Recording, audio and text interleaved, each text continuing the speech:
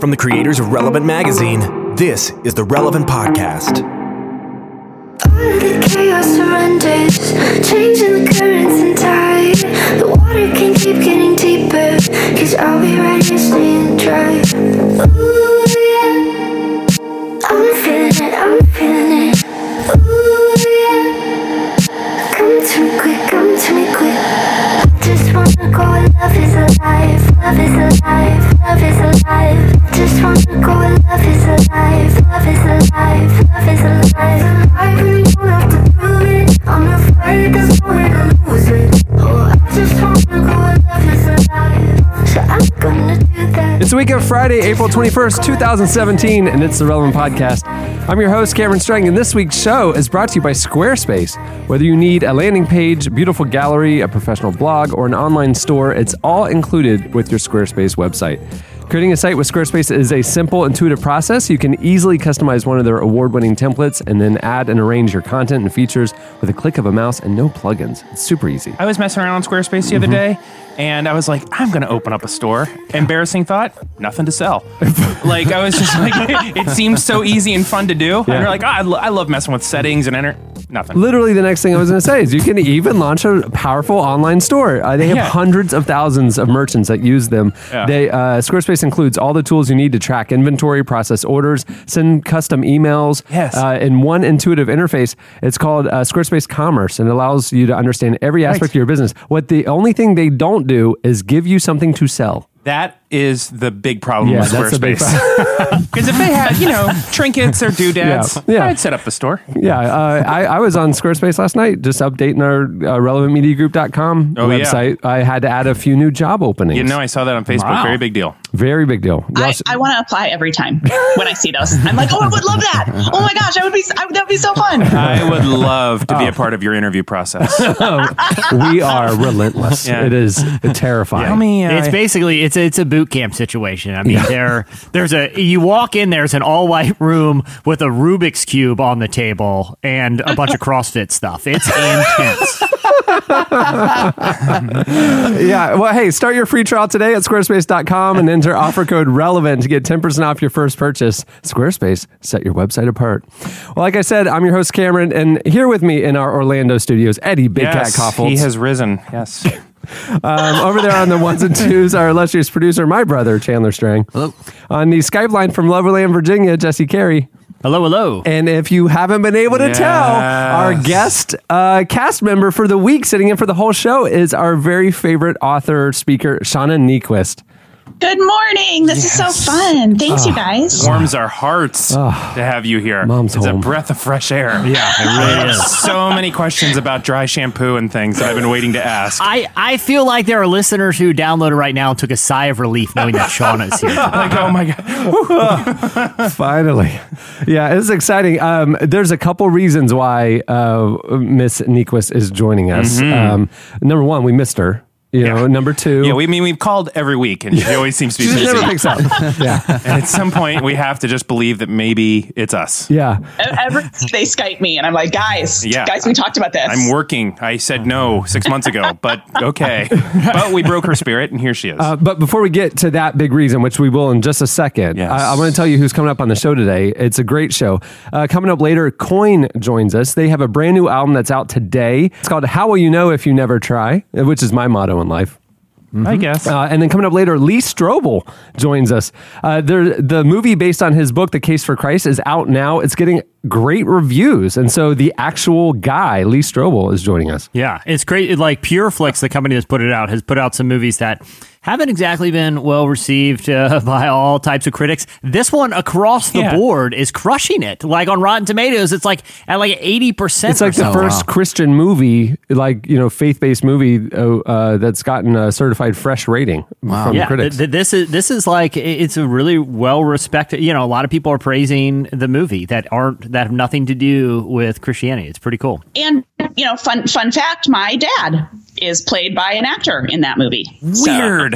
What? Did your dad consult? Right? No way. How do you do that? No, he was He was totally, he's a part it was of the so funny. He story. was telling us about it. He's like, I just said, hey, Lee, that's cool. Just whatever. Just do whatever you want. Like, he just was not. He was like, Bet, I'm cheering you on. This is great. I don't need to be involved in casting my person or approving anything. He's like, sounds great. Now, Rona, have you seen the movie yet? Yeah. I have not seen it yet. No, I've heard good things, though. The real question is, what does your mom think? Because I want her to watch the movie and just go like, wow, he is handsome. He is. The movie star version of you looks great. That is exactly in my head. That's what I was going for. Well, what's funny is I have like exactly one friend who is a Hollywood actor, and he emailed me and he was like, my worlds just all came together because I just got a script from my agent to play your dad. Whoa. And I was like, what? So he didn't end up doing it, but it was like all the little worlds coming together. So it's supposed to be a great film. I'm looking up who the actor is right now. We can keep talking. Christian Bale. It's Christian Bale. Oh, I don't even know. Tony Of course it is. Danza. Okay, so the big announcement. Well, do you need to catch up with Shauna? You told me when we were... I just did have a question. I've seen a lot of people tweeting about dry shampoo, and I'm trying to understand what that's about. The other question I've had for a long time, and you always seem so clean, is why is there different... And we can answer this offline if you want, but like I was at the Y today, and I took my shower afterwards, and it's all one soap. So you go head to toe with just the soap that's there. Yeah. Kind of car wash style. Yeah, why do we use different soaps? Like, why isn't it just one soap for the whole Shauna? Because... Well, these are a lot of really interesting questions. Let me just slow down right here. Let's go back to dry shampoo. Decades, smart women have been getting away with not washing their hair for a couple days. And if you're blonde, you put a little baby powder in the roots. Okay. And if you're a brunette, you put a little baby powder with a little cocoa powder to make it darker colored in the roots, right? What? Cornstarch works as well. These are just like normal items you have in your house, and they absorb the oil and they make your hair kind of dirty in like a good, messy way. Women have been doing this forever.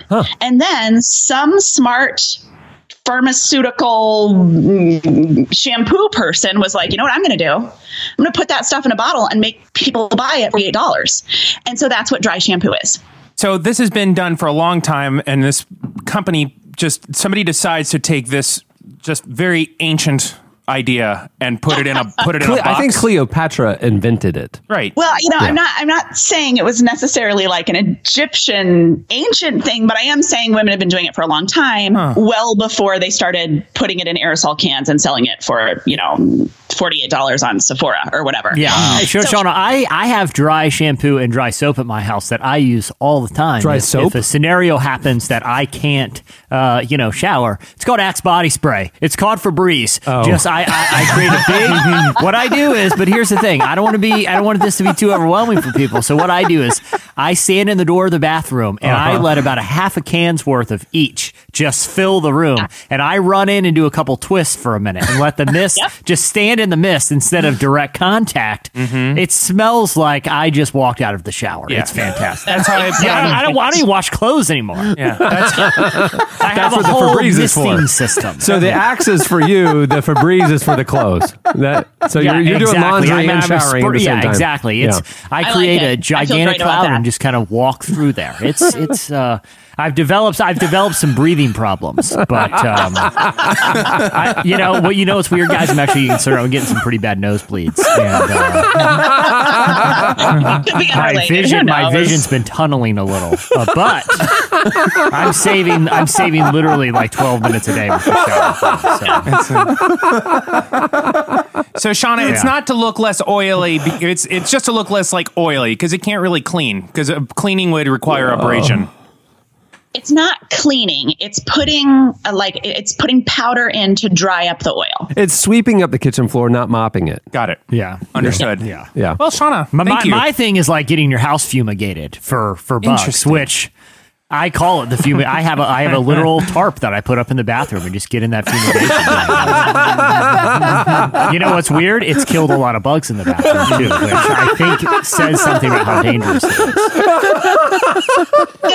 Did I tell you guys? I feel like maybe I can't remember if this was pre-podcast, but spray tanning. It's like a thing that you do, and usually you go to a place. But I found like a friend of a friend who was willing. She does spray tans, and she'll come to your house and do it.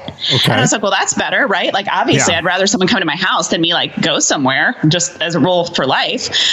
But what it involved was her essentially building a little plastic tent in my master bathroom and then putting me in it and spray tanning me. And it was one of those moments. And I figured, you know what, it feels right to like, if I'm going to do this, why don't I invite some girlfriends over? Let's just all get it done, you know?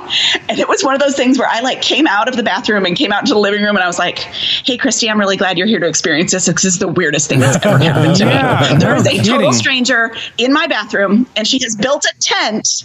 And now I'm in it. Yeah. That is wild. Sean, right? I'll say this, from my own experience building tents in my bathroom and filling them up with fumes to avoid showering, it is good to have friends over because I passed out in there. And Dana came home about 7 hours later. And, there's about a week that I don't even remember. So I go with what I call the buddy system if you're doing fumigation shower. It's you gotta have someone to pull you out. It's kind of like the priest and the Holy of Holies. Yeah, I wear a cowbell. They put the rope on his ankle so they could pull him out. Yeah. Yeah, exactly. Yeah, right. I'm flying pretty close to the sun on this one. So It's like you send a canary in every once in a while to see if people can still live. Oh, man. Okay, so there really is big news that we're excited to tell you guys about. If you remember last month on the show, we mentioned one of the big new things that we're taking on here at Relevant is this spring, we are launching the Relevant Podcast Network. And what we're going to be doing is launching a couple of shows at a time, starting May 1st and into June and July. And in September, we'll be rolling out new shows throughout the rest of the year. And we are very excited to announce that the very first new podcast of the Relevant Podcast Network is hosted by Miss Shauna Niequist. Yes. It's the Shauna Niequist podcast, debuting May 1st, Monday, May 1st. Does it have a name? Is it the Shauna Niequist podcast? The Shauna Niequist podcast. Yeah. To the point, right on the nose. Right? Yeah. Tell us about the show. Well, it has been so fun. So I just recorded the first 2 episodes last week, and it was literally like, hi, I've totally never done this before. I literally was like, how do I call someone on Skype? They just usually call me. Like, I have no idea. And it was really, really fun. So I had 2 conversations with 2 good friends who've written great books recently, and I am really excited about it. I think it's I got to the end of one of them and I was like, okay, hey, when was the last time we had an hour-long conversation in any setting? This is great. Yeah. I'm glad that for this other project, we get to connect. So I hope what it feels like is getting to learn about the lives of interesting people that I like, that I admire, because I'm learning from them. And I just would love to gather up a group of people to learn from them as well. Man, I was listening to one yesterday and I was literally getting emotional. Listen, these are incredible conversations. Wow. Jesse has not cried since well before his wedding. Well, voluntarily. I mean, it was during one of the misting incidents. It wasn't really, I wouldn't call it crying, but there was a discharge around the eye that was pretty concerning. Yeah, that was more staring down the last moments of life and kind of considering it all. But wondering what you've made of yourself. Yeah. They brought me back. Shauna, I am deeply excited about this show. Yeah, I am pumped about. You can't say who the people are, but. It's going to be awesome. One fun thing that we're doing is 1 million years ago when I wrote a book and then my publisher said, now you get to start a blog. And I was like, I don't totally know what that is.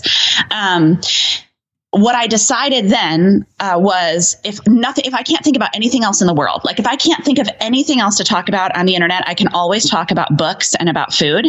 Yeah. And so every podcast conversation, we have whatever we talk about, we have 2 short conversations about books and about meals.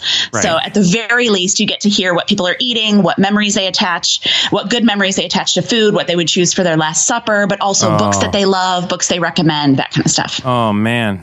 I cannot wait for this. It's going to be great, isn't it? So May 1, it launches. 1, Monday. So every Monday, we're going to do an 8-week season. Mm-hmm. So every Monday for 8 weeks, there will be a new episode of Shauna's podcast. We'll remind you guys, but you can go over to iTunes, obviously our website, Shauna's website, and subscribe and make sure to check it out. It's going to be a great show. We're very, very excited about it. And just it's fitting that it's the first one of our kind of new era with the Relevant Podcast Network. We're very excited. Are you going to talk to Jordan Cox at any point? Do you know who that is? I don't know who that is. Played Bill Hybels in the recent movie, A Case for Christ. I think he's going to be up for an Academy Award this year. He's 25 years old, probably, and very handsome. Like he's a really good-looking guy. So good for your dad. That's awesome, Jesse. Now, if we're currently teasing upcoming things. Now, I don't want people to look ahead too far because I want them to enjoy this show, this episode. That's right. But you're working on something for next week's Relevant podcast that you're pretty excited about. Can I tease Jesse's tease? Yeah. What Jesse's about to tease is the best thing that has ever happened in this show. Jesse, take it away. Okay, so you guys may remember about a year ago or so, there was a segment that we did. It was a one-time thing up to that point called Outlaw Hero. Where there was a gentleman who, on the 4th of July, was rocking out a guitar solo in the streets of Daytona Beach, was arrested by the police. And we did a segment with him because I felt like this was, just an injustice that we had to expose.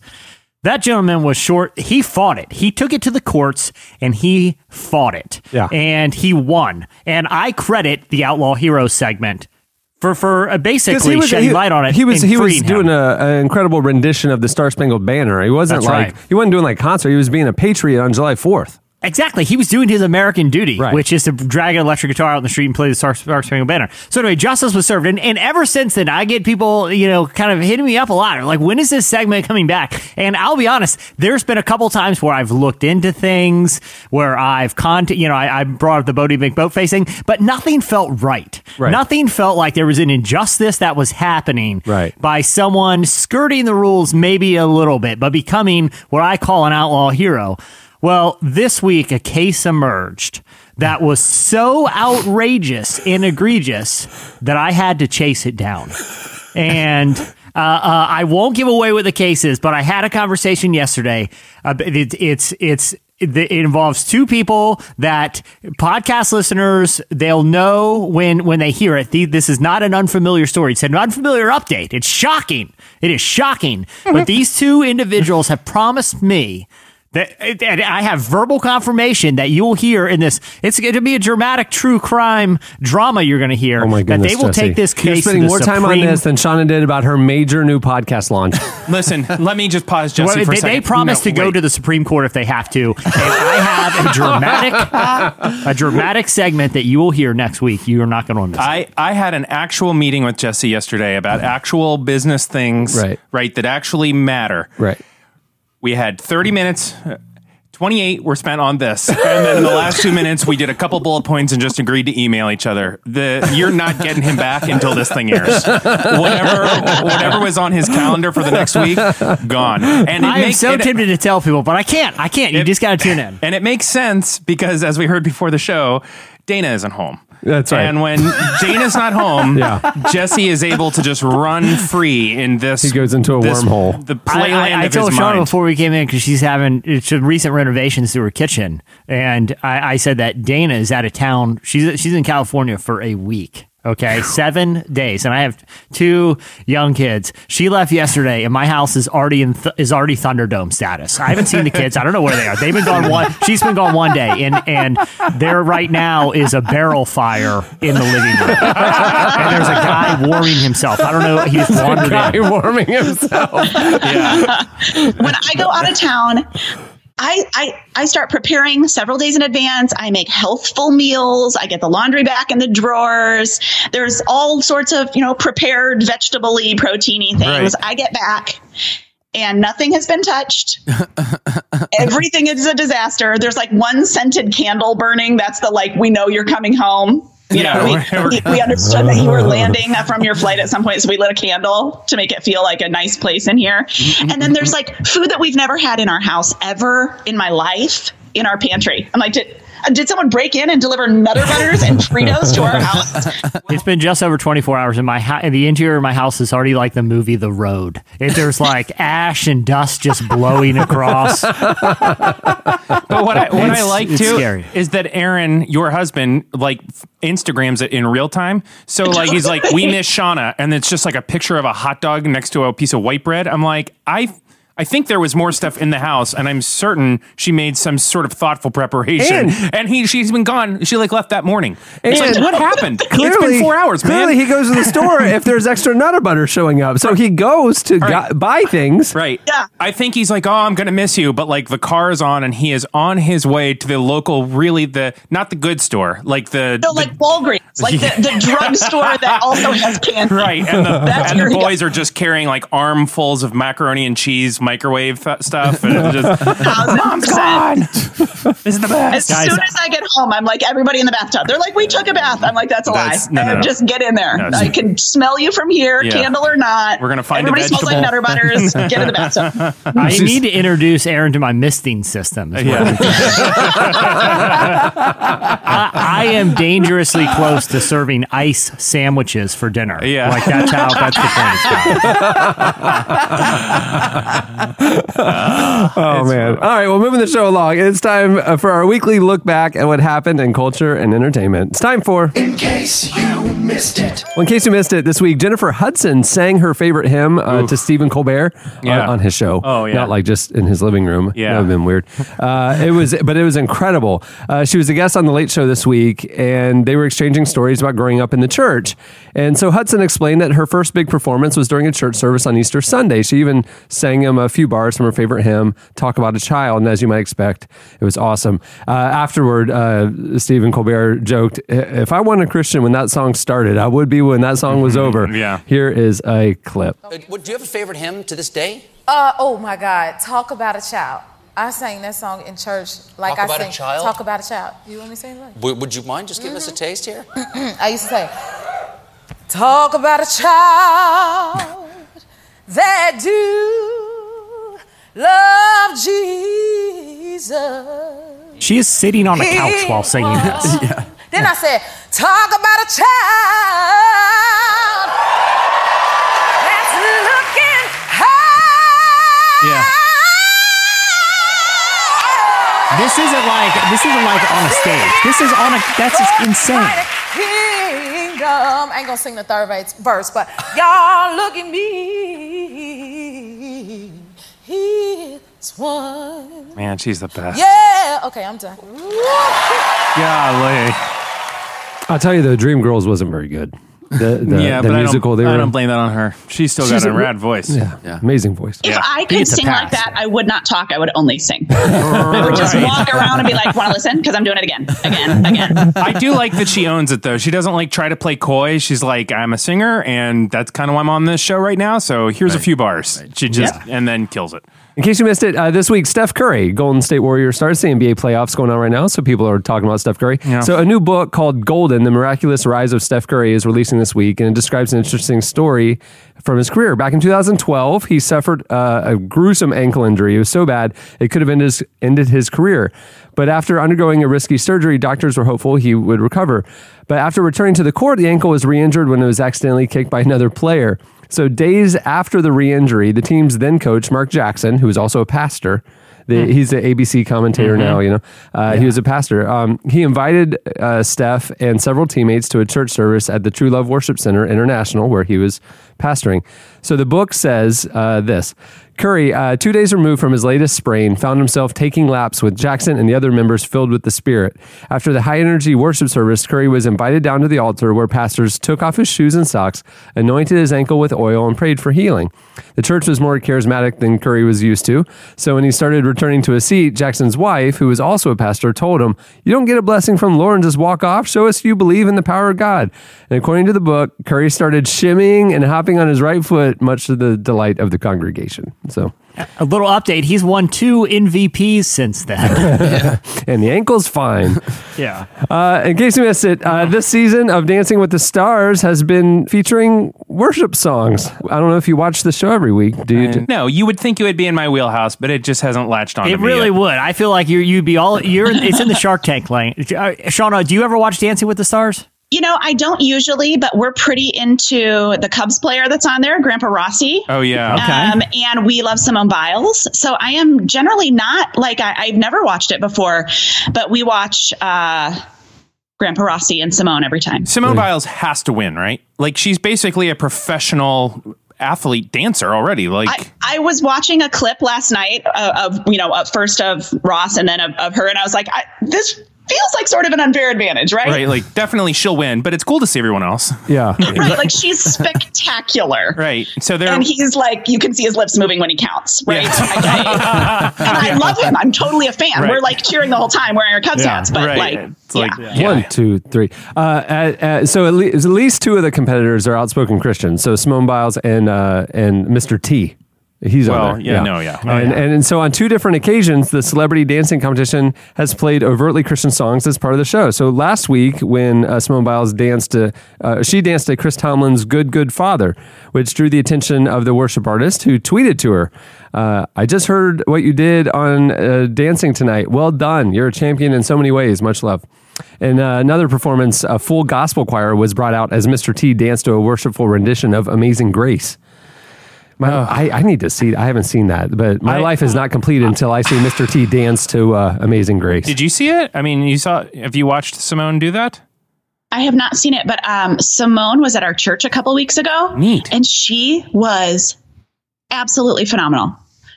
Super articulate and funny and charming. I mean, we were like... And our entire church was overrun by tiny gymnasts, like millions of them. Oh, yeah. There were like sparkly leotards everywhere. Oh, yeah. Our girls are like in love with her because she's just totally. Because like she is an older woman, but she kind of looks like she could be. You could kind of hang with her if you were 5. Like, and they're kind of like, okay, I could be Simone Biles, but also then you watch her flip around and you realize she's like a singular talent in the world ever. Yeah. There are these amazing pictures of her, and she's not that tall, but she's a lot taller than the legion of tiny gymnasts. Yeah. So it's like her and then like 500 brightly colored leotard little girls. And she's like, she was a very good sport. She's got a great adoption story too. She's awesome. She does. I love her. In case you missed it, previously unheard faith-inspired Prince songs are being released. A year after his death, a collection of, quote, undiscovered studio recordings from Prince are coming out. The EP is called Deliverance, and it features 6 songs, some of which, like the title track, seem to have spiritual implications. So, like, the lyrics for the song Deliverance read, "This is not religion, but common sense. It's time for you to get down, get off the fence, and who got the blues? You can ease the pain of a few until God intervenes. Ain't nothing man can do." Prince was a devout Jehovah's Witness, but seems to be a fan of Christian music as well. He even released his own cover of Nicole Nordeman's "What If?" Here's a clip of the new Prince song. You got to understand.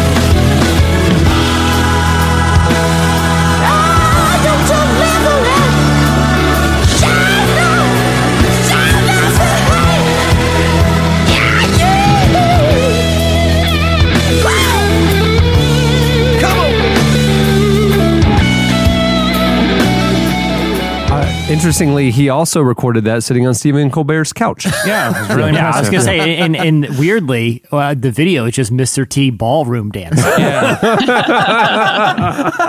Fantastic. It's been hidden all these years. Oh, man. His album Purple Rain, R-E-I-G-N.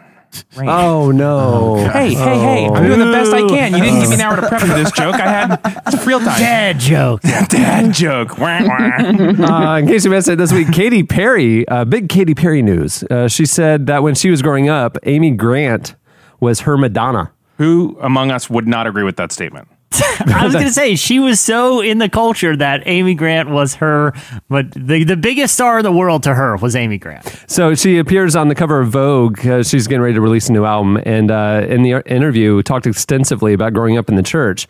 As some old Christian music fans will remember, Katy Perry was once released a Christian pop album under the name Katie Hudson. Yes. And she dated Matt Thiessen from Reliant K. Yeah. That's the it was in the POD video, right? That's right, yeah. Cable That's on right. Death. So in the article, you didn't know all this? No. Katie Hudson, man. I mean, I knew that she was a Christian artist at one point. I just didn't realize that she was that connected. Yeah. She was, I mean, she had to have been at a Rock the Universe or something, right? Yeah, of course. Yeah, she was a Christian pop star when I was in Nashville working for Christian music magazines. Yeah. So Katie Hudson was a big deal. Was Madonna your Madonna, Shauna, or was it Amy Grant still? Well, I would say Janet Jackson was my Madonna. Oh, Miss Jackson, okay. if you're nasty. That's a great. She's the best. Shauna's more Thank you, militaristic. She likes Yeah. her dancing with like a lot of edge. Yeah, she's the coolest. Well, because I was a dancer growing up, so I cared about music videos that had dancing in them. That was like my jam. So Janet Jackson, Rhythm Nation, start to finish, every word, every step. Wow, every step. Still do it. I know you could totally Really? still do it. And then that song, odd thing, when we get Eve's hair braided, anywhere we go, you can just ask for the poetic justice. And that's like its own style that totally they're like, oh yeah, because it's Janet Jackson and poetic justice, they'll just do her braids. But I'm like, so iconic. Really? Janet Jackson. So Katie said in the interview, Amy Grant was our Madonna. We knew about Madonna and Marilyn Manson in my family because we picketed their concerts. Ironically, she says she's now friends with Marilyn Manson, though she used to hand out evangelism tracts at his concerts. Her parents were pastors, and she says, quote, my house was church on Sunday morning, church on Sunday night, church on Wednesday evening. You don't celebrate Halloween, and Jesus gives you your Christmas presents. Perry says she no longer considers herself a Christian, but regularly prays to a higher power. Well, in case you missed it, lastly, the family of the Facebook Live shooting victim turned a television interview into an opportunity to talk about faith and forgiveness. Tragic story this week, but kind of a silver lining. It was really awful. It was really awful. Brutal. Yeah. Well, days after Robert Goodwin Sr. was murdered in a random shooting broadcast on a Facebook Live video, several of his adult children appeared on an interview with CNN's Anderson Cooper. At the time of this interview, the manhunt was still underway for the shooter, though days later he took his own life. The victim was a 74-year-old father of 9 and grandfather of 14. During the interview, instead of expressing outrage, his family said that Godwin raised him to know the love of God and express sympathy and even forgiveness for the killer. Here's the powerful clip. The thing that I would take away the most from my father is he taught us about God, how to fear God, how to love God, and how to forgive. Yes. And each one of us forgive the killer, the murderer. You do. We want to wrap our arms around him. We absolutely do. We don't. I honestly can say right now that I hold no animosity in my heart against this man, because I know that he's a sick individual. I know that, because of his sickness, whatever evil overtook him that caused him to do this to my dad is not him. It wouldn't be something he would typically do. And I promise you, I could not do that if I did not know God. If I didn't know him as my God and my Savior, I could not forgive that man. And I feel no animosity against him at all. I feel sadness in my heart for this man. I do. I feel real sadness. All of us. And we want to, we lost our dad, but this mother lost her son. Lost her children. His children lost their dad. That's and incredible, the girl Tanya, that you're thinking about that even in your time of grief, that you're thinking about them. I cannot imagine having the presence. That is days after. Yeah, before they even knew how it would conclude. I mean, to have that in the midst of the storm. I can't imagine. I cannot imagine that. Man, what a powerful, just a display of faith, and it's unimaginable. Like it makes you think about, wow, I think my faith is pretty strong, but these people are on TV days after the whole nation witnessed this just insane, terrible, sick act of violence, and are able to make it a testament about forgiveness. It was just a sobering moment. Before the show, Jesse gave me a heads up. He said, "Hey, in case you missed it, you might want to end with the Facebook, the Anderson Cooper clip." And now I see why it'd be a little tough to go into a little Mr. T dancing bit right after that one if this was like in the middle of the list. It's weird because that's like where my mind was going, but yeah, I understand we're not doing that. Yeah, okay, makes sense. Wow. Well, on that note, that'll do it for In Case You Missed It. Stay tuned. Up next, Slices. You call my truth in the worst way, through the dirty lens of a broken smile. And I swear I'm not a pretender. Sometimes it's love who's the biggest liar. So I keep on damning the devil, and you keep on saying it's alright. Oh glory, I'm a believer. Oh Lord, I'm holding tight, but why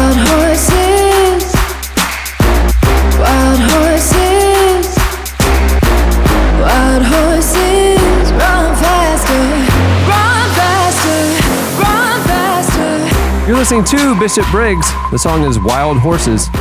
At the beginning of the podcast, you heard Louis the Child with Love is Alive, featuring Elohim.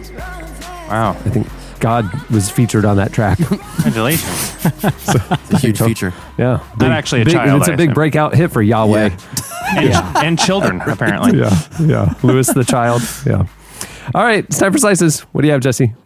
All right, so there is any day now, any moment now, if you're listening to this, it might have already happened, about to be a new record for the most retweeted tweet of all time. Is it going to happen? Have any guesses? I know about this, but I didn't know it was actually going to get there. I didn't think it was even possible. Because the most retweeted tweet of all time is the Ellen Oscar one, right? Yes. That's Yeah. right. And I heard when this one was getting in the realm, it wasn't even anywhere close. I heard she went on the offensive on her show and was like, we're not going to let this get overtaken. Yeah. No way. Not only that, she had Bradley Cooper, the man who snapped the. Okay, so wait, so the Oscar selfie that was when Ellen was hosting the Oscars. It featured celebrities, as Ellen said on her show, Lupita Nyong'o's little brother, who no one even knows, Jennifer Lawrence, Brad Pitt, all these celebrities, Meryl Streep, and Bradley Cooper snapped a selfie at the Oscars after Ellen promoted it on the show. It became the most retweeted tweet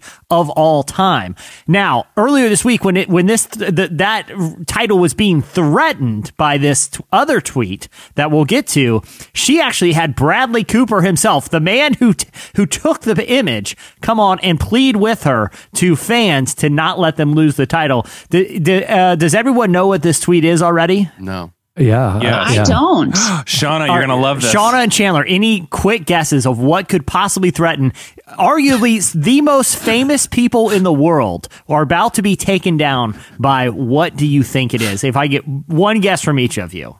I have no idea. I'm going with the giraffe giving birth. Ooh. Oh, that's a good guess. That is a good guess. Somebody has their finger right on the pop culture. Right Very there. relevant. It is not the giraffe giving birth, but that was a cultural phenomenon. For people who didn't know, there was for weeks, people were watching these live social media Who would videos. ever want to see that? I woke up on Saturday morning and like my entire Facebook feed was people posting the footage of April the giraffe giving birth. I'm like, no thanks. The most retweeted tweet of all time originates from a teenager named Carter Wilson, who no one jokingly knows.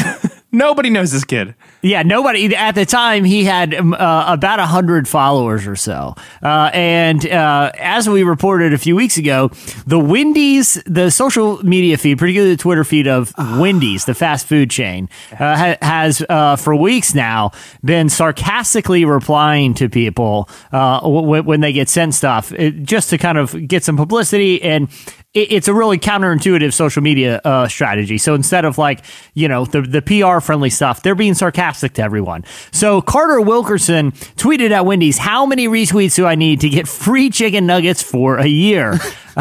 Jokingly, the Wendy's Twitter handle said, "If you get 18 million, you'll get free chicken nuggets for a year." No, they didn't even say that. The previous record. They just said 18 million. 18 million. Yeah. All caps. 18 they million. wrote it all caps. Real dry. Yeah.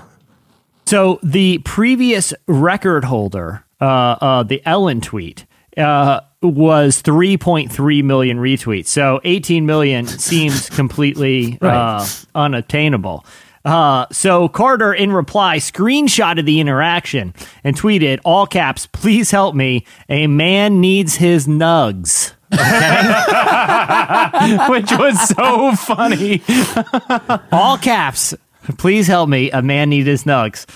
Since then, Carter has been propelled into viral superstardom because he is moments away from overtaking Ellen to have the most retweeted tweet of all time. It's unlikely he'll get 18 million. I don't even know at this point, the way that Twitter's going, if there's even 18 million active Twitter users. Yeah. But he will. He almost certainly will overtake Ellen. Now, Ellen felt so threatened that she had Carter on his show just on Tuesday, right before we recorded, and pleaded with him to make a deal on TV that anytime someone retweet his Wendy's tweet, that they also go and retweet the Ellen selfie, so that they can maintain the title. It doesn't look like that was going to happen, but she gave him a giant 4K TV and said that if he doesn't make this deal, she will go to his house and take it back. I'm hoping Carter takes the title because I love what it says about American pop culture. If it's not a selfie of like super popular Hollywood celebrities that get this title, but it's some rando teenager that said, "Please help me, a man needs his nugs." I love what that says about culture. Ignore what Ellen says, retweet Carter Wilkerson, and make a statement about all that is good and right about pop culture in America. I love Ellen. All right, what do you have, Eddie? Oh, man. Serious slice today. So we all know that I love, well, maybe I haven't talked about this on the show, but like I really love Lady Gaga's music. What? Oh, yeah. Like it's really good. Have we talked about this at all? Well, you don't watch Dancing with the Stars. That's surprising. I know. That's what I'm saying. It's right. Right. It's right in my wheelhouse. I feel like that Venn diagram is, yeah. Well, Lady Gaga, like that song, Telephone. Have you guys ever heard that song? Mm-hmm. Oh man, that is my wedding jam. If you get that on at about the third quarter of a wedding, you can't keep me off the dance floor. This body was made to move to that song. Very few songs get me going like that song. Amazing Grace with a big choir, I heard, does too. Oh, praise him. But one thing I love about Lady Gaga is that she has been an outspoken activist for mental health issues. She came out a few years ago and shared that after just I'm parsing my words here because I know we have younger folks listening, but after just some serious abuse as a young woman, she had PTSD and has struggled her whole life with PTSD, and she kind of shattered some people's preconceived notions about her by being really upfront about what having a mental health issue has done in her life. Since that time, she has been just a great spokesperson, both for, she famously did a bunch of work with Joe Biden about campus security and keeping young women safe. And also she has begun to speak out with other folks about breaking the stigma of mental health issues. So this week, a video was released of her and Prince William chatting, and Prince William has said actually that in his late 20s, he went through a lot of counseling because he was in a bunch of turmoil, and she has kind of sparked other people who have higher profiles that you may not hear kind of this dimension of their life start to speak up and say like, yes, I have had and have mental health issues, and I'm living and thriving and struggling. And she started this great conversation. So here's a bit of the clip of her doing sort of a set up shticky FaceTime with Prince William, but it was a good conversation. The videos with Annie and Joe, the beautiful films that you've made with the Heads Together campaign, they told beautiful stories, and it reminded me how much my mental health changed my life. You're really kind to say so. I mean, Harry, Catherine, and I really felt this was such an important area that throughout all our charitable work, whether it was veterans, homelessness, addiction, most of it seemed to stem back to mental health issues. And, I read your open letter you wrote the other day, and I thought it was incredibly moving and very brave of you to write down, such personal feelings. And I wanted to ask you very much how you found speaking out and how it made you feel. It made me very nervous at first. For me, waking up every day and feeling sad and going on stage is something that is very hard to describe. There's a lot of shame attached to mental illness. You feel like something's wrong with you.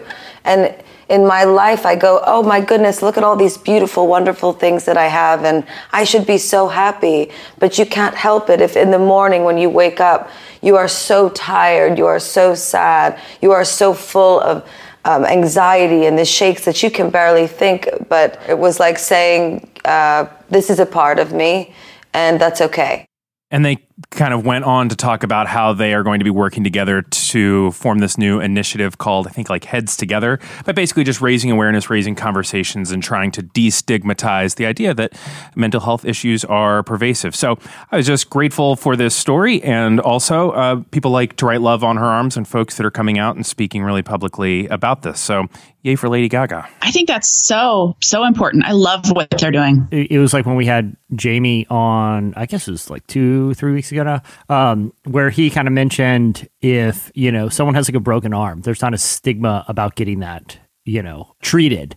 And, people are starting to recognize mental health in the same way. And I think whether it's like celebrities or whether it's people like, Jamie and the things that he's doing, anything that can further destigmatize it is really a positive thing. There was a study that came out this week that the rates of depression, anxiety has never been higher among American adults. And there's like a lot of different factors that they're looking into. But mental health is becoming an increasingly important issue to address. And I think, anything that can destigmatize it, it's a very positive thing. But I think specifically and I know Prince Harry has been doing some work on this as well, but if there's like this kind of totally outside of logic idea that if you experience a trauma, but you're a prince and everything else in your life is, kind of spectacular and well cushioned, that it shouldn't affect you that if your life is public and special in some way, it shouldn't affect you. And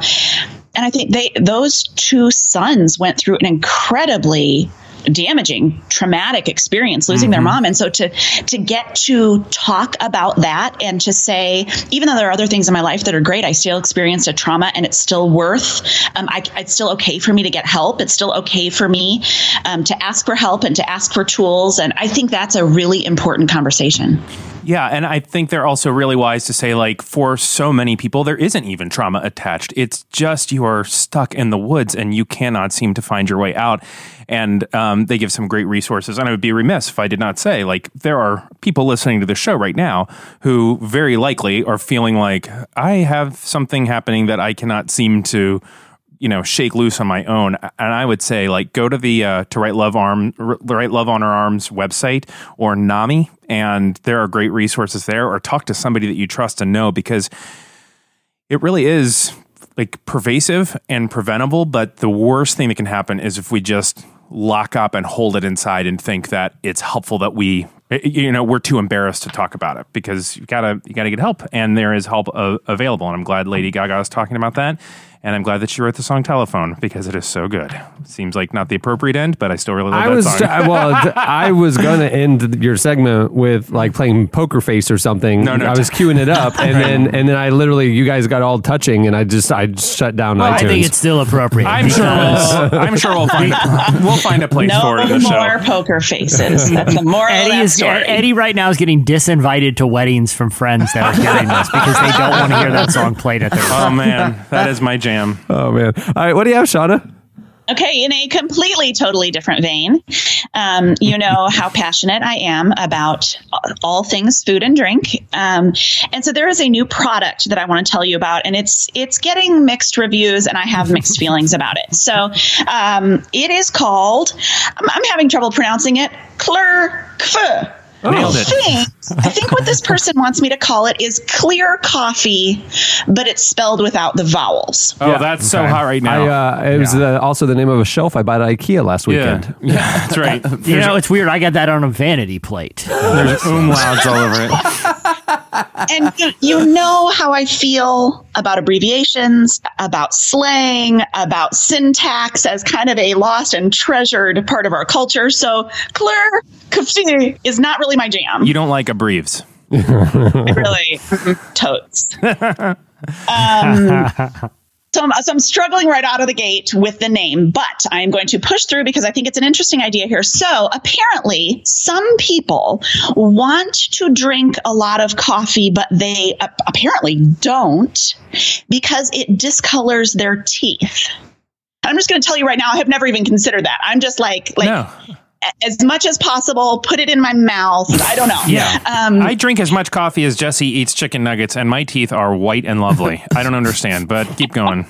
But apparently this is a thing. People want to drink more coffee, and they cannot because it discolors their teeth. And so there are two brothers who have developed what I'm just going to say for my own mental health, clear coffee. Yeah, crystal coffee. That's not how it's spelled, but I'm going to say it that way because it makes me feel better about a lot of things. So and it is world's first colorless coffee drink. Okay. Okay. So picture a bottle of cold brew, but then make it like the color of the white Gatorade, sort of. So it's cloudy like Arctic white. Blast, sort of.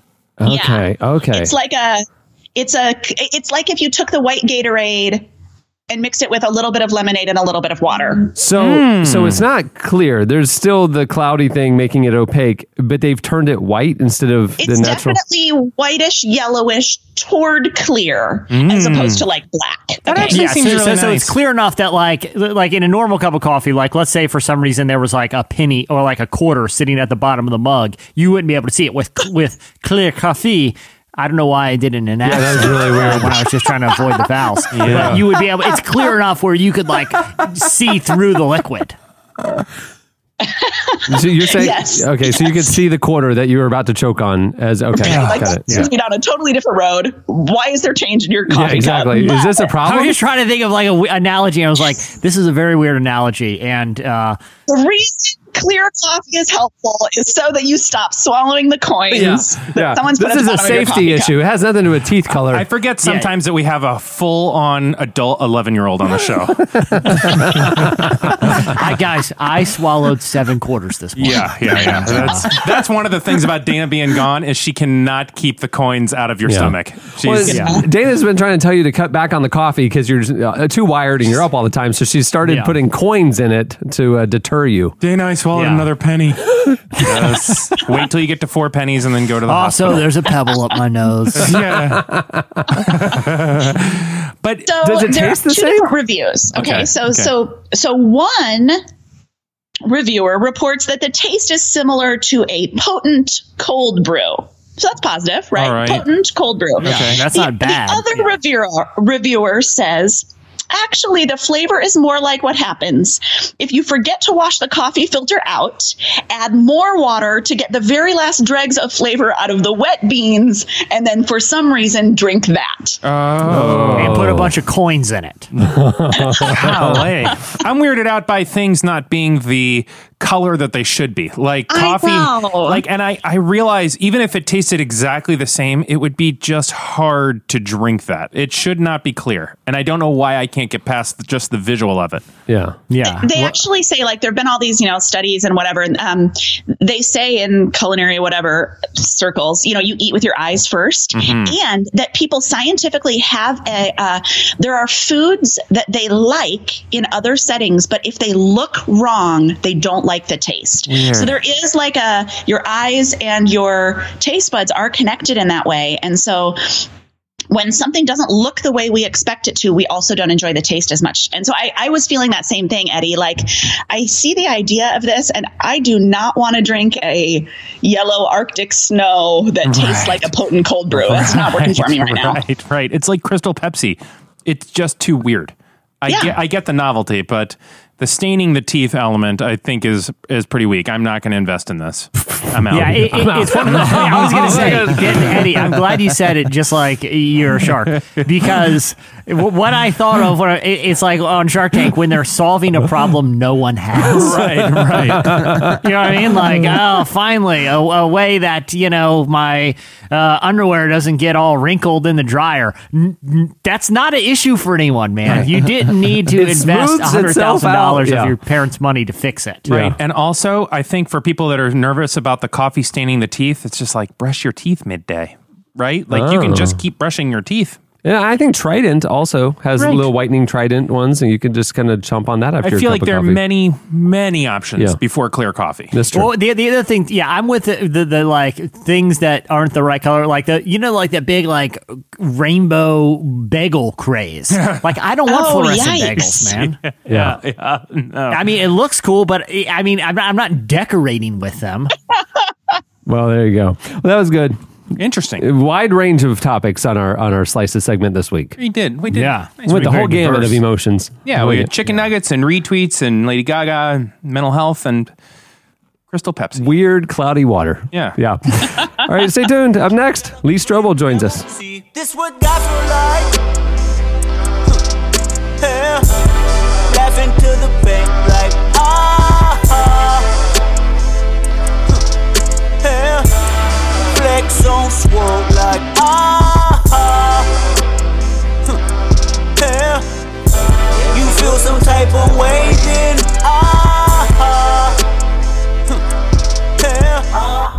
You're listening listening to Lee Kendrick Strobel. Lamar. Oh, Kendrick The Lamar. song is God. It's from his new album, Darn It. His new album, Darn It. I listened to that whole album this morning. It is. I listened to the edited version. That's the official stance. Can I say, I told Chandler this I guess last me too then.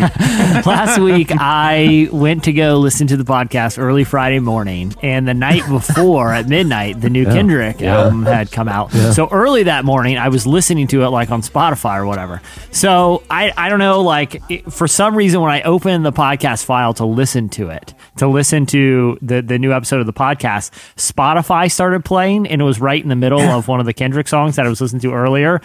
And all I could think is, how did Cameron and Chandler put so much profanity into the intro song to the podcast? Like, how did they both miss this? That is shocking. It's like Jeremiah's back. I didn't realize it was like playing on my computer. I was like, this is, I seriously, it baffles me that this is playing the intro. Spotify also has the edited version of the Kendrick album as an option, Jesse. I didn't realize it at the time. I was just anytime aghast there's an that you would start our podcast. Anytime there's an explicit album in Spotify, if a clean version was made, at the bottom of the album it says one more release available, and you click that, and then the clean one pops up. Just FYI. But is there a way to go the other direction, that if I accidentally get the clean one, I go back to the one I want? Probably. Put a whole bunch of swears back in. Yeah, because if anything's going to get me running on the treadmill, I gotta have an E next to every single song. Well, this week's featured interview is brought to you by Blue Apron. Not all ingredients are created equal. Fresh, high-quality ingredients make a real difference, so it's important to know where your food comes from. Thankfully, for less than $10 a meal, Blue Apron delivers delicious, quality food, courtesy of over 150 local farms, fisheries, and ranchers across the U.S., right to your door, supporting a more sustainable food system and setting the highest standards for ingredients. It's no wonder they're the #1 fresh ingredient and recipe delivery service in the country. I've been watching some documentaries lately about like the farm to table importance and no industrial farming. Right. I'll tell you this, not included in this sort of a movement is Wendy's Nuggets. That is the definition of industrial farming. Yeah. Making chicken meat paste and balling it up and selling it to Jesse for 10 cents a nugget. Literally for dimes that I fished out of coffee. So some of the meals available in April from Blue Apron include spinach and fresh mozzarella pizza with olives, bell peppers, and ricotta salad. Oh my! Sweet and sour salmon with bok choy, carrot, and ginger fried rice. This is like Shauna's new podcast. Parmesan crusted chicken with creamy fettuccine and roasted broccoli. Oh, yes. And baby broccoli and fontina paninis with hard-boiled egg and arugula salad. Baby broccoli is my rapper name. Cameron, I really need to get one because things are getting so desperate here. I ate a cinnamon-scented decorative broom for breakfast. That's what I ate for breakfast. At this point, your youngest kid, I don't know how old she is, but she's basically just eating what's around. Just finding what she can. Baby wipes, whatever. We cooked. We literally cooked a box this morning. Check out this week's menu and get your first 3 meals for free with free shipping by going to blueapron.com/relevant. You love how good it feels and tastes to create incredible home-cooked meals with Blue Apron, so don't wait. That's blueapron.com/relevant. Blue Apron, better way to cook. Lee Strobel is a best-selling writer, apologist, and journalist, best known for his book, The Case for Christ, which offers a scholarly and investigative examination of the gospel. The book was recently adapted into a feature film, which is in theaters now, and has drawn largely positive reviews from audiences and mainstream critics. We recently spoke to Strobel about the real story behind the movie and how his real-life investigation led him to faith. Here is Lee Strobel.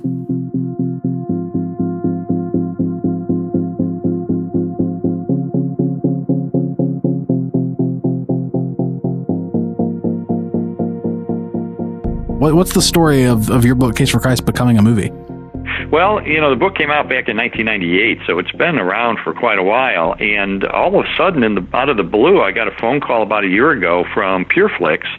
I had been in their movie God's Not Dead 2. I played myself as an expert witness in a court case, and so I got to know them a bit. And they became intrigued with the idea of taking the book and making a film out of it, not a documentary, but a love story, and a story about a father and a son, and a story about big city journalism, but also the story of a spiritual journey. And so, I thought, that sounds like a good idea, because some people won't read a book, Some people won't go to church, but they'll go to a movie. So we agreed, but I insisted in a contract that the movie be written by Brian Bird. Brian is a friend of mine. He's written 17 movies, great Christian guy. And I knew that Brian would be able to sensitively and accurately and tell our story. So Leslie and I did a mind dump, so to speak, with Brian. I spent many days with him talking about our life, our relationship, and so forth. And he created an amazing script. It's not easy to take a 2-year journey and compress it into a 3-act movie over 90 minutes. There's some time shifting that has to go on. You have to, consolidate some characters at some points. But he really has kept the story true to what occurred, and really a compelling and entertaining film. So that was how it started. We didn't initiate it, but thought, you know what, if we can reach a new audience with this message, that was worth it.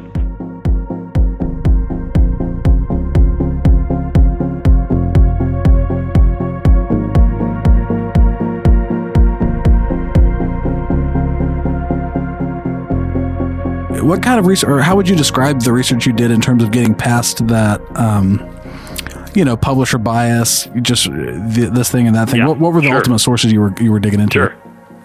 Well, to me, you can get a PhD to tell you anything. And as a journalist, I knew that. I could find anybody to tell me anything if I wanted to find something that I wanted to find. Sure. But I pursued the evidence that made sense to me. Yes, of course, I read the other literature, and that's why I quote it and cite it and ask questions about it. But my approach was, I want to pose those questions to these scholars and see, can they give me cogent answers that make sense? And then I leave it to the reader to conclude whether they do or not.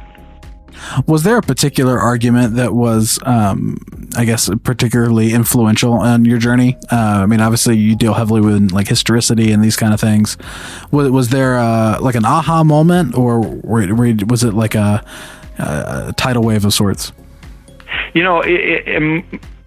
Mostly it was a cumulative case. It was, not just the historical evidence, the evidence of cosmology and physics and biochemistry and genetics and human consciousness, I think, pointed in the direction of a creator.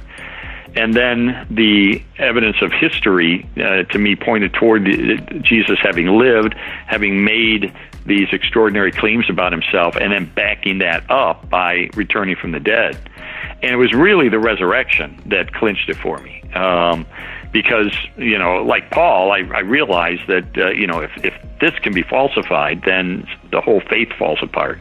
So it was the cumulative case for the resurrection that I think was the linchpin for me. When I looked at, did Jesus live? I can find a half a dozen scholars, none of them at any particularly great schools, but I can find you half a dozen scholars who will say Jesus never lived. Look at the evidence. Come on. He clearly lived. Did he die? Well, not only do you have multiple sources in the New Testament, but you got 5 ancient sources outside the New Testament. Even Gerd Ludemann, the atheist New Testament scholar, says that Jesus' death by crucifixion is indisputable. So yes, he died. But then, did he return from the dead?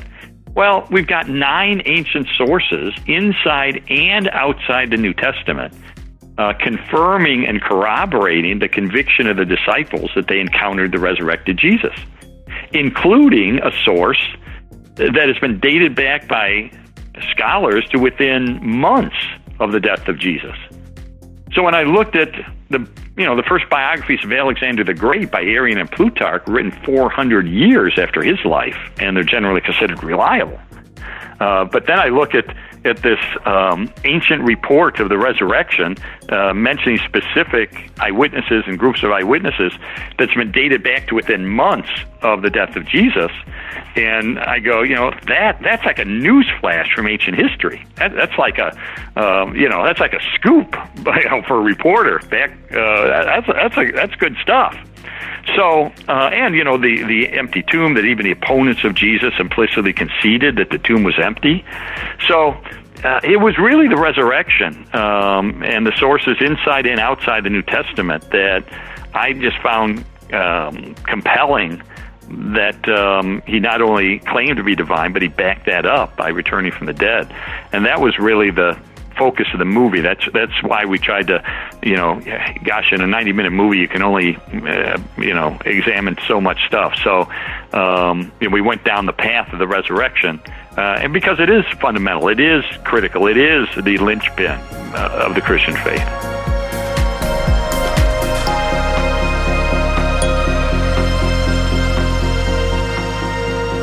That was Lee Strobel.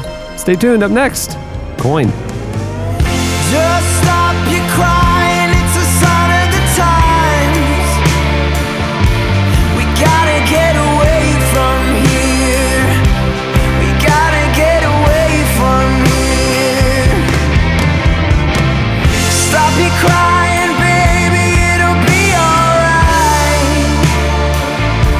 They told me that the end is near. We gotta get away from here. We never learned we've been here before. Why are we always stuck in running from the bullets? The bullets. We never learned we've been here before. Why are we always stuck in running from the bullets? The bullets. You're listening to, for the first time ever coming out of my mouth, Harry Styles. That guy The rules. song is Sign of the Times. He performed on SNL this last weekend, and I'm sitting there and I'm watching it, and I literally sighed with just disgust and disappointment, and I went, oh no. But I like a Harry Styles song. But this is all, we're having a Justin Timberlake moment again, where you just realize, oh, this guy's actually got chops. And I love this straight Bowie, but Yes. it was phenomenal. I loved it. Yeah. There you go. Well, he has a new album coming out. It was fantastic. And my husband had the same thing. He was like, wait a minute, what is happening to me right now? Oh, and no. I am loving everything about this You're performance. like, Yeah, it was I great. know. Gosh, he's charming. I just And- resigned myself to the fact. this guy is cool. I like him. Fine. Well, I almost put him in. We had a pact in case you missed it, but he said something really interesting in an interview this week that these people that were saying basically like, oh, it's only like young girls who like your music, and using that to kind of like throw shade. And he turned it around in like the best way possible, saying like, what makes you think that they have worse taste than some 30-year-old hipster guy? He said, young girls like the Beatles. You're going to tell me they're not serious? How can you not say young girls don't get it? They are our future doctors, lawyers, mothers, presidents, and they're the ones who are going to keep the world going. Well, that's it. Wow. I love Harry Styles. Done. We're all fans, right? That was the best. What a great response. Yeah. Anyway, there you go. I need to find the explicit version of that song. I hate that it's so clean cut. The highly anticipated follow-up to Coin's self-titled album drops today, and we recently caught up with the band's frontman Chase Lawrence about the inspiration for How Will You Know If You Never Try. We talked about what it's like following up an acclaimed debut album, and we hear some of the album's highlight tracks. Here is Coin. You know I talk too much. Honey, come put your lips on mine and shut me up.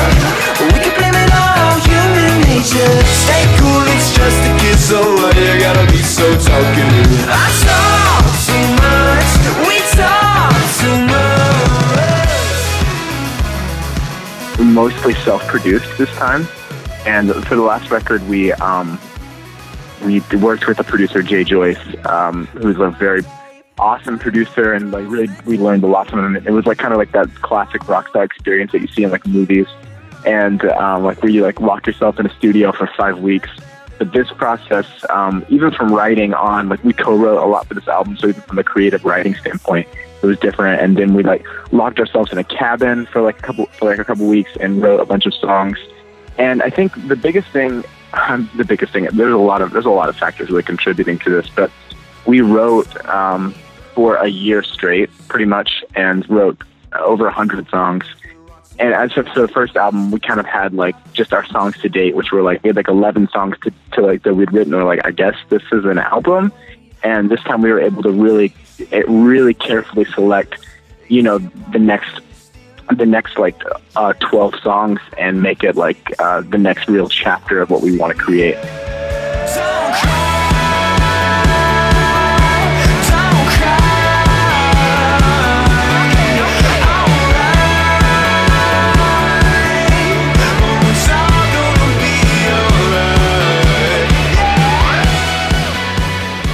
These 12 songs really, I think, work together as an album and not just like a collection of songs we wrote in a year.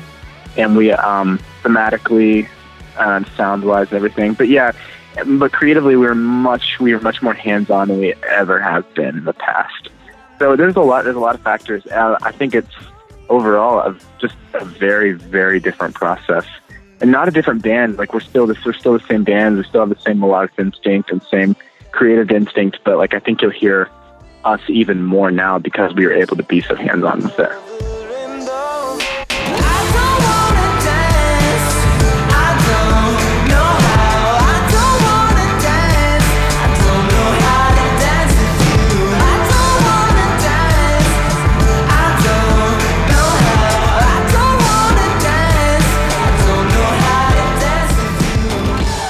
How do you think your sound evolved in the time between the two projects, though? I mean, there's always that tension, right, between like maintaining the sound that people were so attracted to, and then trying to push your art forward, etc. How do you think that went? I think it almost got, for lack of a better word, dumber. We, in a way, I overthink, every tendency to overthink everything. I think we all do in the band to some extent, but I really do. And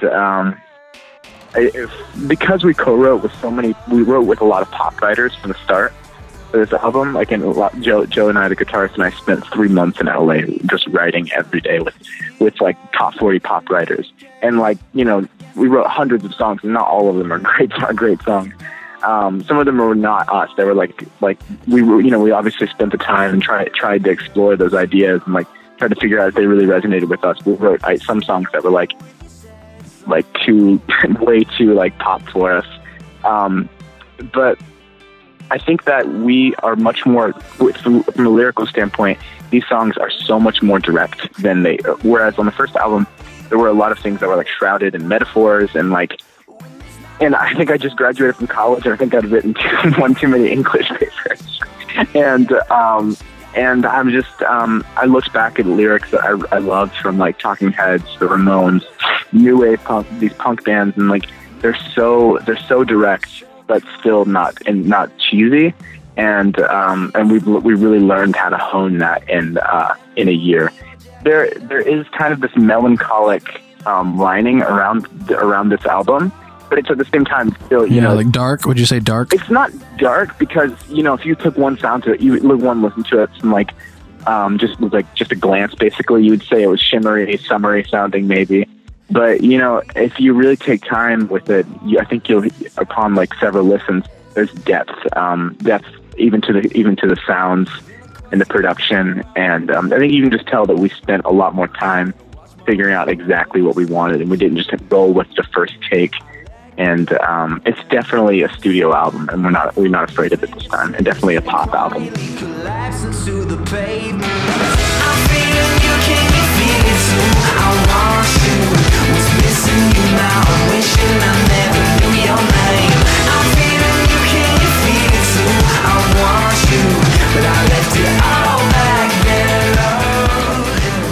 We were so scared in the first album of being too pop for alternative or too alternative for pop, and we just ended up making this thing right in the middle.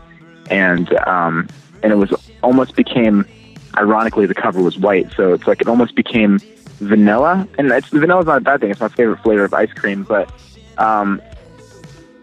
you know, there comes down to a point where you have to be definitive, and you know, you want the listener to hear something or see something and say yes or no. Because if you just get it like a maybe, then like, why are they ever going to come back to it? And so we definitely went this time into this process and made sure that it was going to be definitively yes for us, and not just like something we were on the middle of. And I think that's why this album took so much time and so much finessing. So tell me, would you rather be alone?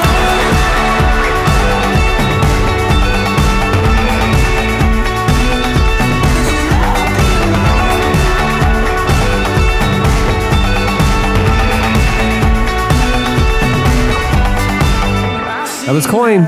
Stay tuned. Up next, your feedback.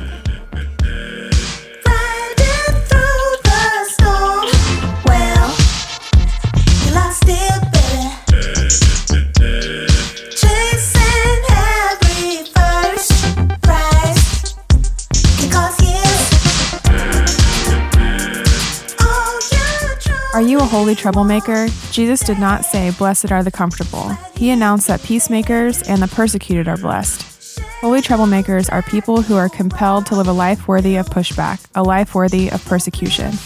Words from the Hill is an invitation to collude with this counterintuitive Jesus in his upside-down message of the Beatitudes.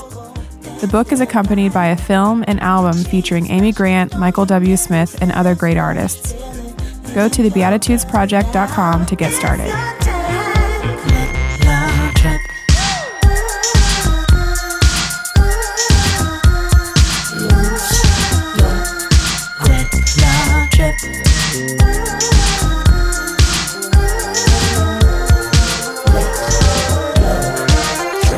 You're listening to Little Dragon.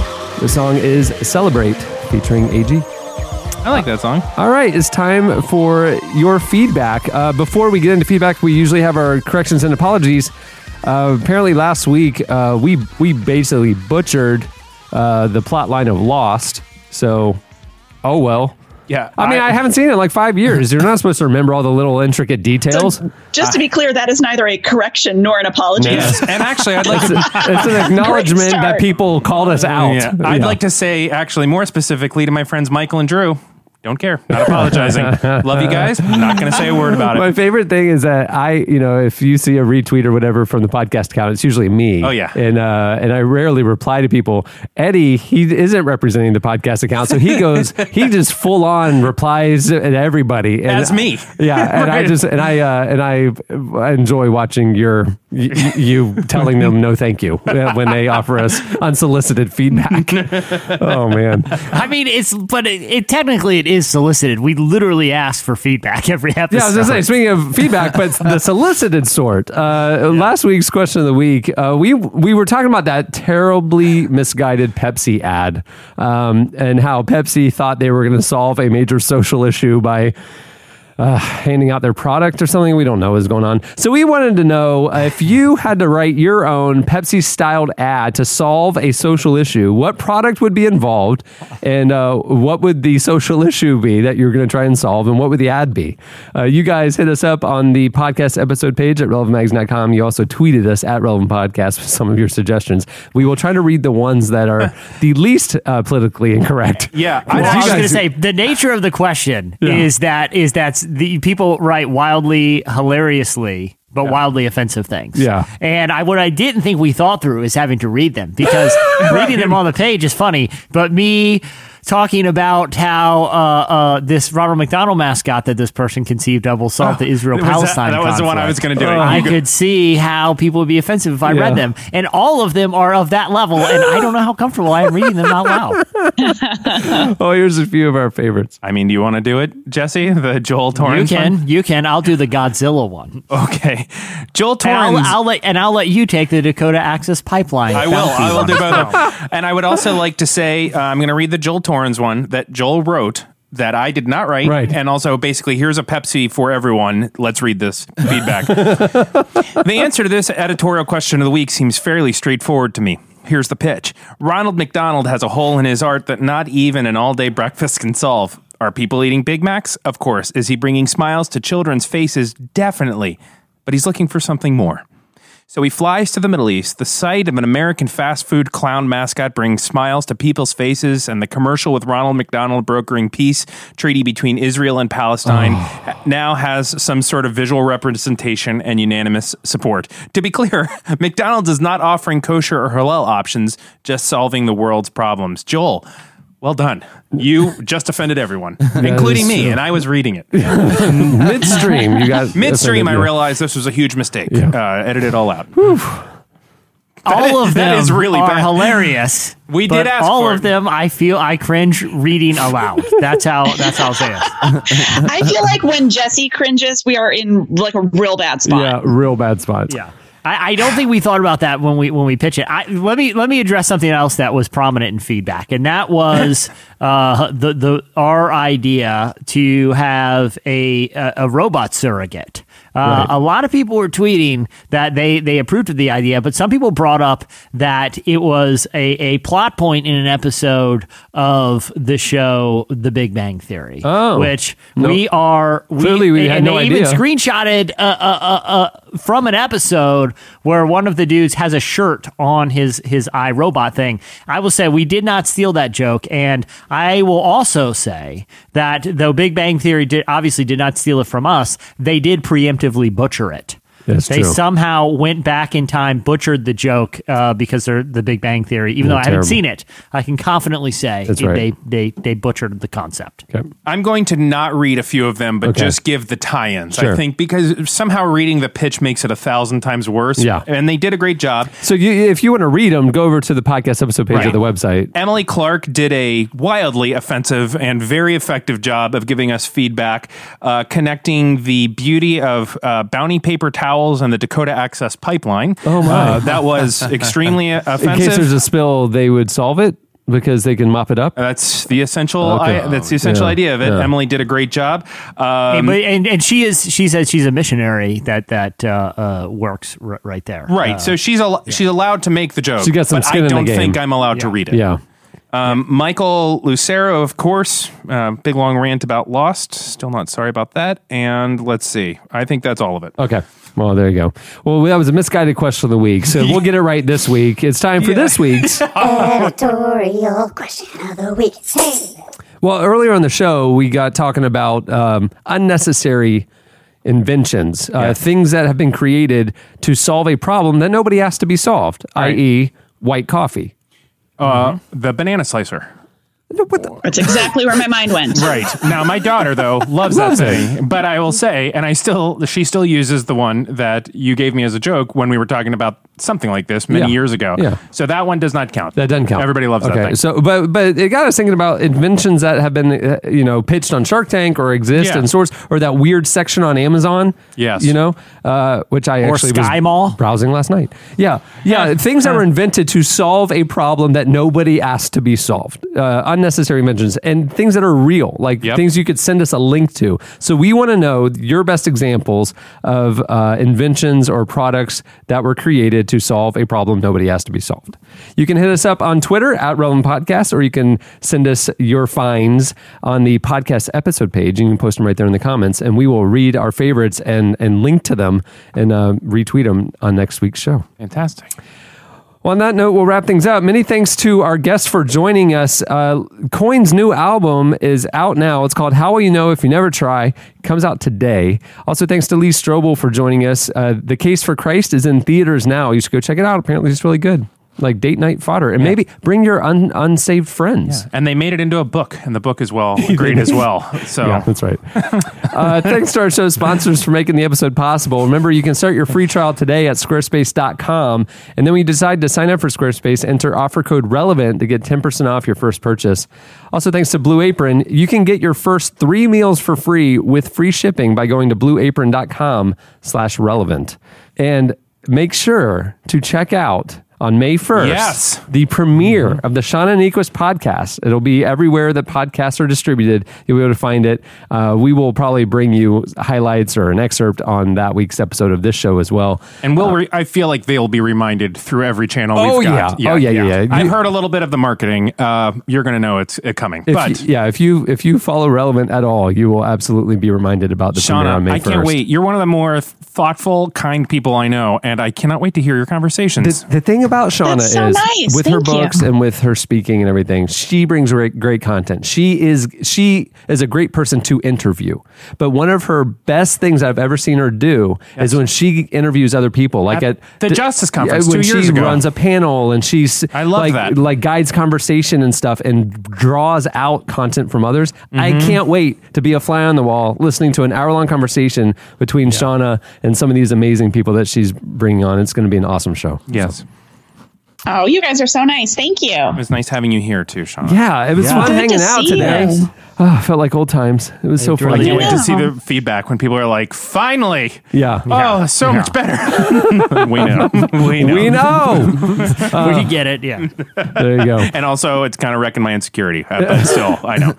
And just a reminder, there is a true crime mystery. Oh my goodness. A true crime drama that is unfolding and will be presented next week that everyone's going to be talking about. You do not want to miss this. I'm literally getting chills again. You are. This is his Howard Hughes moment where he just finishes the plane and he's like, "No, there's too many rivets," and then he goes back and spends another 2 years on it. This is crazy. I'm telling you. This is the spruce goose of, of You 12-minute give yourself podcast segments. chills talking about a story you already know.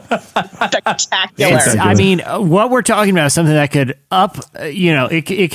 the American legal system is not prepared for what's about to happen. I will say that. And in conclusion to Jesse's point, Dana, if you're listening, it would be great if you could get back home. Things have gone super, super weird with our pal. All right. Well, on that note, we'll wrap things up. I'm Cameron Strang. I'm Eddie Koffoltz. Chandler String. I'm Jesse Carey. I'm Shauna Nyquist. We'll see you next week. All of the chaos surrenders, changing the currents and tide.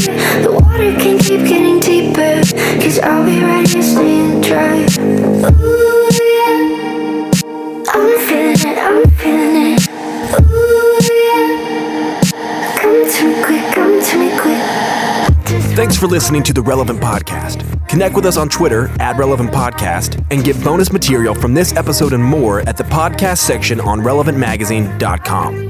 And don't forget to check the magazine out. It's available on newsstands and at the iTunes App Store, or you can subscribe online at relevantmagazine.com/subscribe. Just wanna go and love is alive, love is alive, love is alive. Just wanna go and love is alive, love is alive, love is alive. I really don't have to prove it, I'm afraid there's no way to lose it. Oh, I just wanna go and love is alive. I just wanna go and love is alive. I just wanna go and love. So I'm gonna do that. Guys, I swallowed 7 quarters this morning.